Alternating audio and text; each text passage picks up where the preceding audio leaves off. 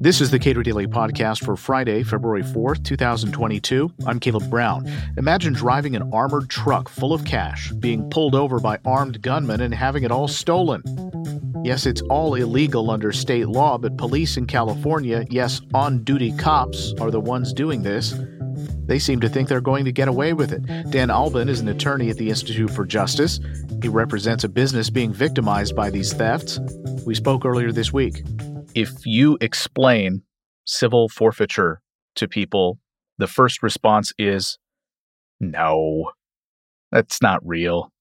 Police don't do that. And then you explain it, and to the extent that you have some credible information to provide them, which is in the news on a regular basis, people say that's unconscionable. We need to stop it. And police do not seem deterred by this, broadly speaking. And even when you have assurances from the feds that they're not going to be involved in where there are legal markets operating that are federally illegal, they're still involved. So what is going on in California? Well, I think there's a lot of questions about what's going on in California, but what's going on with my clients is they run an armored car business that transports the proceeds from state licensed and state legal cannabis dispensaries to financial institutions, banks and credit unions.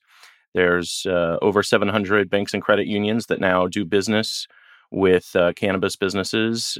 They follow these FinCEN guidelines and a bunch of anti-money laundering regulations very strictly. And my client, Imperial Logistics, transports the cash proceeds from those cannabis businesses to the national banking system. But what's happened in the past few months is the San Bernardino County Sheriff and others in the federal agencies in California have been stopping these vehicles, these armored vehicles, as they're delivering these proceeds to banks and credit unions, and seizing the cash proceeds from those vehicles in what really is no different from highway robbery. It's just the people doing it are wearing badges. There's a lot just in what you just told me. One, armored vehicles. There was a time when legal cannabis producers could not use the national banking system. Is that still broadly true, or is that changed?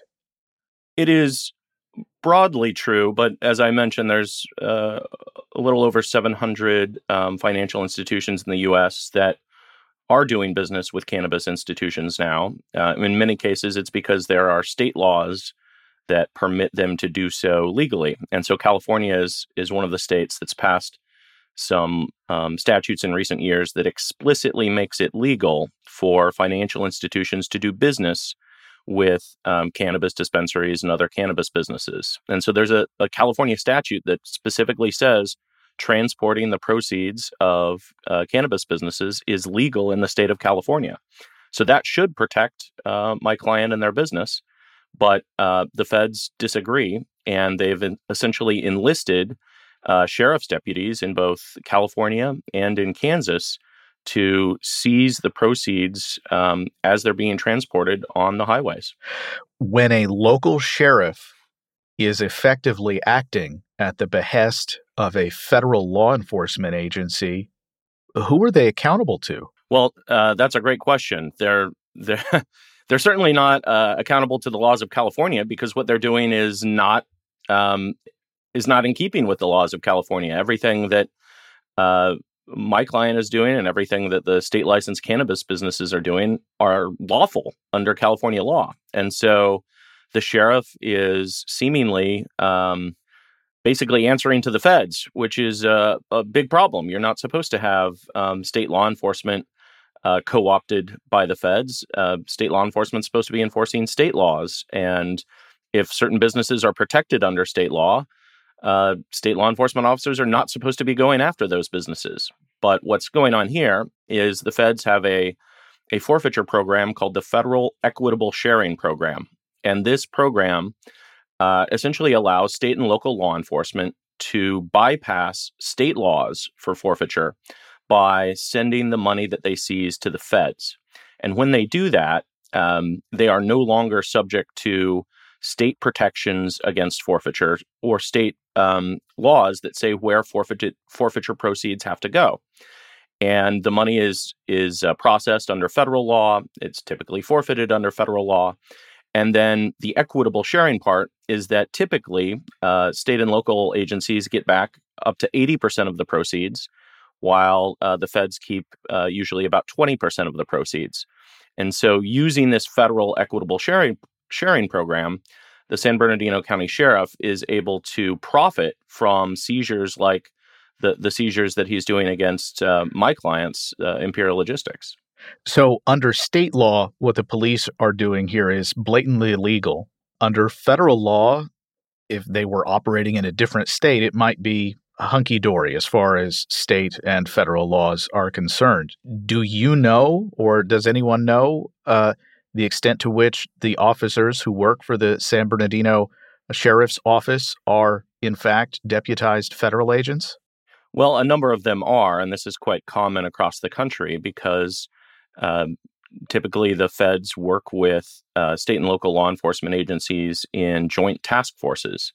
And so in San Bernardino County, there is a joint task force called IRNET, the Inland Regional Narcotics Enforcement Team, I believe is what that stands for.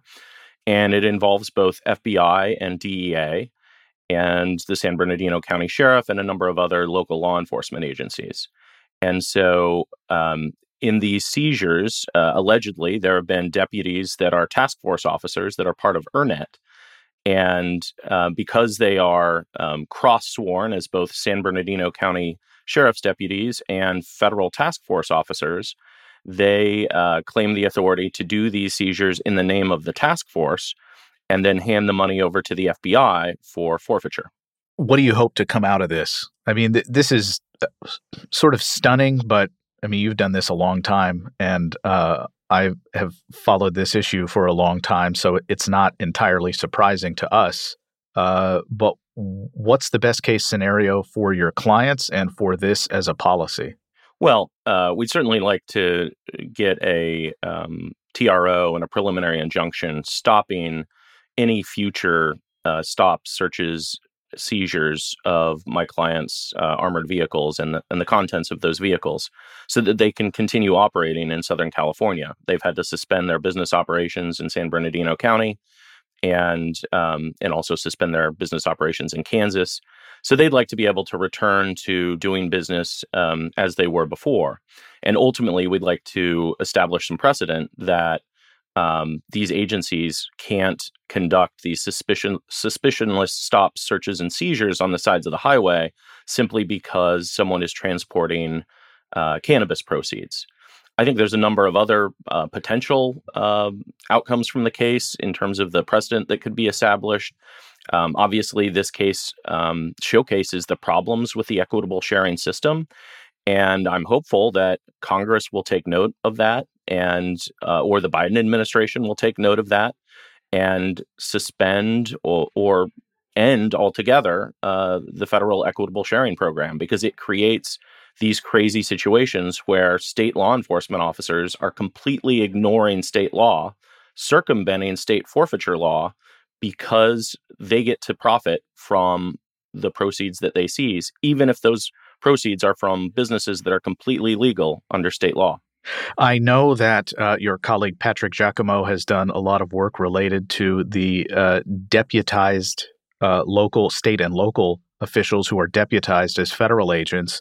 Is it possible that there would be criminal charges for the police here who are stealing this money? It'd be premature for me to speculate on that. We obviously aren't involved in bringing criminal charges, and I suspect that the San Bernardino County DA's office, which has been working with the San Bernardino County Sheriff on these seizures and forfeitures, is very unlikely to, turn its sights on itself or on San Bernardino County Sheriff's deputies.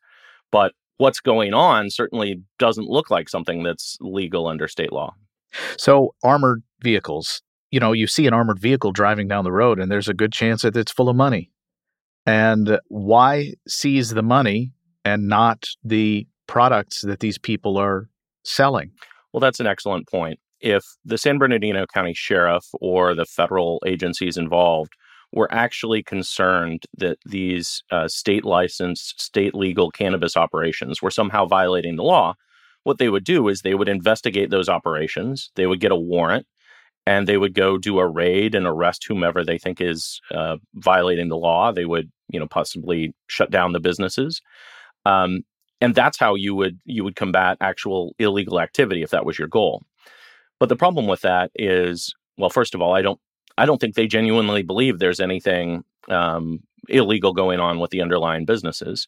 This is simply an attempt to exploit the differences between state and federal law for their financial advantage. And so rather than going to all the effort to try to initiate a criminal investigation and meet the criminal burden of proof in a prosecution, it's much easier to just sit on the side of the highway, wait for an armored car to come by, pull it over, seize the contents of that vehicle.